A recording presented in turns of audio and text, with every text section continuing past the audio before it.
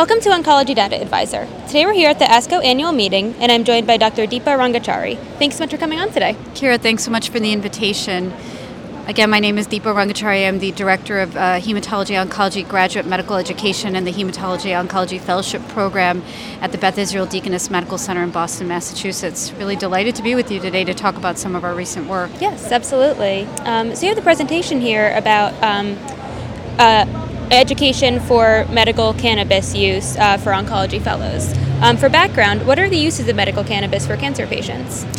Yeah, so I think medical cannabis is really an area where there is an incredible amount of interest, both on the part of patients, but also in the healthcare community, and an increasing number and array of reasons why people may be curious about their use for their care. I think some of the most common reasons that medical cannabis use is either invoked by patients or being considered by healthcare providers include things like management of symptoms, either cancer-related symptoms or cancer treatment-related symptoms, things like nausea, decreased appetite, pain, trouble with sleep, mood disturbances. I think separately there's also interest whether cannabis, medical cannabis, or cannabinoids can in any way impact oncogenesis or the development of cancer. And so sort of separate from symptom management, there is some curiosity also about whether cannabis might be relevant to treatment of cancer as well. Great. And what is the need specifically for oncology fellows regarding medical cannabis education? Well, you know, it's interesting. I think oncology fellows are a captive audience in part because I am a fellowship program director and do a lot of curriculum development and mentorship work with that population.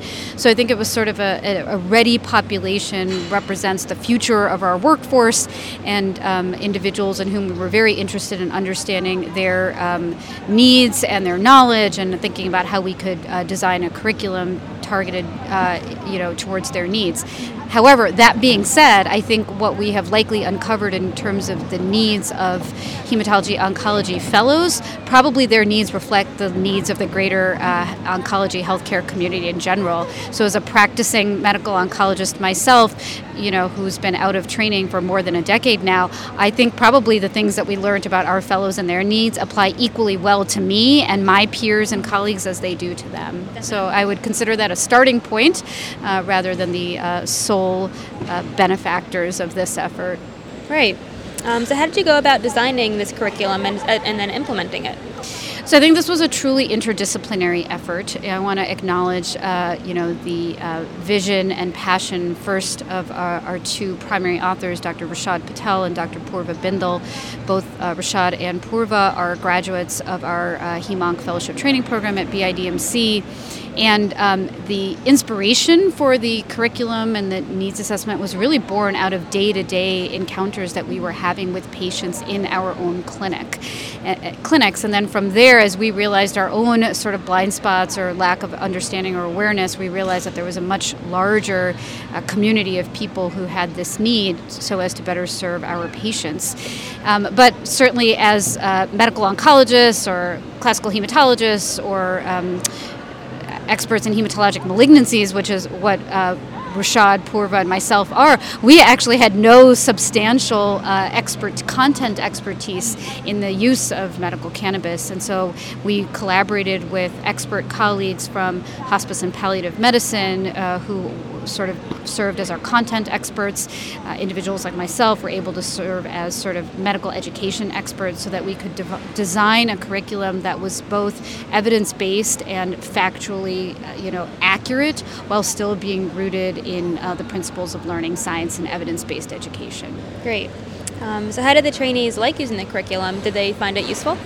Yeah, so we've had two pilots of the curriculum to date. Our initial entree was with 3 fellowship training programs around the country, and we more recently repeated the same endeavor with up to 6 fellowship training programs around the country just a week or two ago.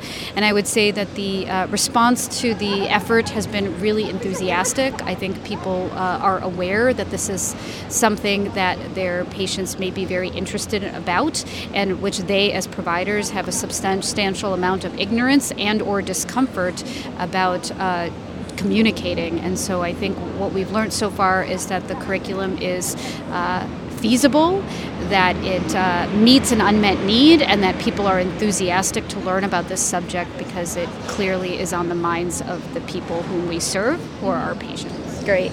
So do you have any future directions for it or further ways that it can be implemented? Yeah, so I think at this point we are collecting data from our implementation efforts, and we look forward to publishing that experience shortly.